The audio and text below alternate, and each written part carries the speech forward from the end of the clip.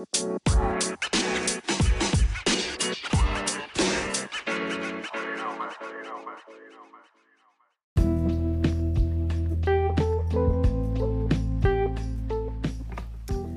everyone, my name is Happiness and welcome back to You Don't Have to Be a Millionaire.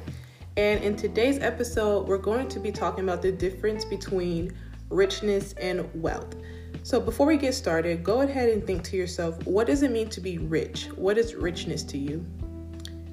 And in the same thought, go ahead and ask yourself, what is wealth? What does it mean to be wealthy? So while you're thinking about that, I'm going to go ahead and give some basic definitions of each term. You guys know I like to give basic definitions so people have like a basic understandings of the words and topics I'm talking about. And for my video watchers, I will be looking down often because this is where my notes are.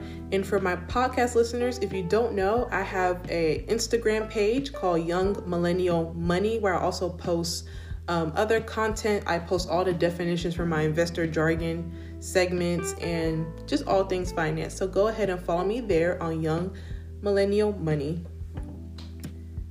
So let's go ahead and get started. So the definition of rich is to have money. Simple like that. And the definition of wealth is to have an accumulation of money, land, and property. And the last part is the most important part, land and property. And we're going to dive right into what those two things mean later on in this episode. So I'm going to go over some questions that I got from people and some questions I had myself. And I'm just going to tell you what I think. So the question is, why do we aspire to be rich? So I think we aspire to be rich because it's comfortable. It's quick, and it's stable. And I say comfortable because when we have a lot of money, we have more choices. We can do more things.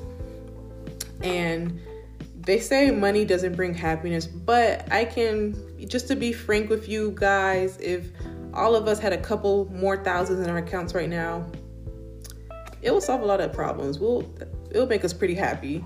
So we aspire to be rich because it's quicker. That's why we do everything we can to get rich, whether legal or illegal, but it's comforting to have a lot of money. It's a comfort zone for all of us to do what we need to do, pay our bills, and then have some. But one thing about just being rich, just having money, is that as hard as it is to obtain money, it's easy to lose it. Money runs like water, and there's many different things that can make money just go away. If this pandemic hasn't taught us anything, it definitely taught us that life is very unpredictable, and money can go due to a bad economy, failure of a business or businesses, failure of a bank where you bank at, sickness, just something unexpected happening, money will go, and many other external factors. That's why if you hear stories of when people win the lottery, they win millions of dollars, and within few years, they're broke again. You kind of wonder, how's that possible? Like I said, money, it's a comfort zone. When we have it, we want to spend it, and it's just a comfort zone for us. So the next thing I want to talk about is, as young adults, I think we all work, we all get our money somehow, some way, and we spend it how we need to spend it. And we don't really focus on the wealth part, maybe because wealth is a long-term goal. And I say the long-term goal because wealth is not as attainable. Wealth is not as easy to accumulate quicker.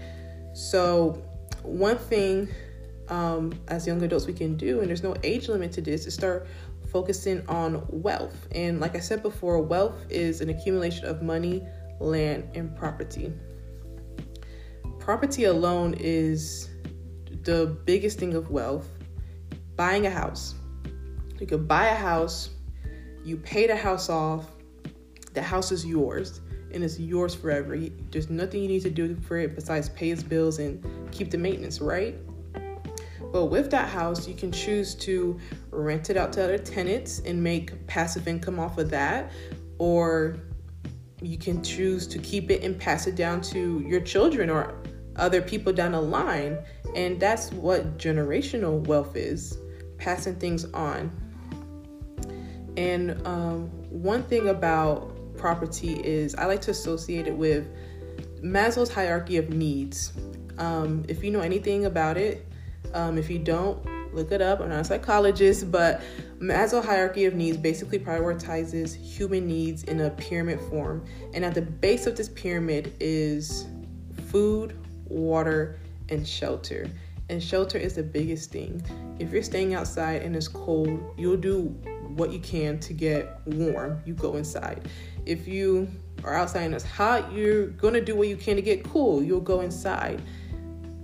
Shelter is a basic human need, and that's why wealth is built on property, because humans will always seek shelter no matter what.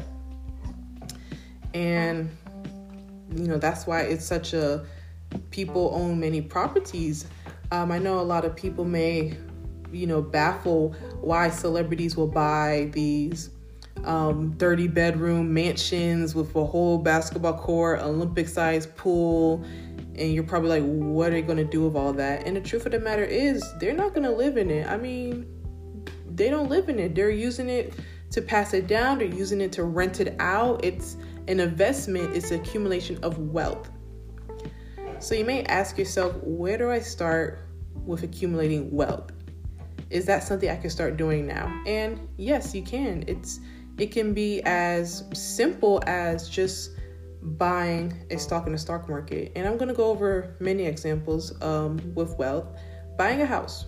Like I said before, buying a house is one step towards becoming wealthy, because what you do after you pay off that house can bring more money, can generate more money, or you can pass it down the line and create generational wealth.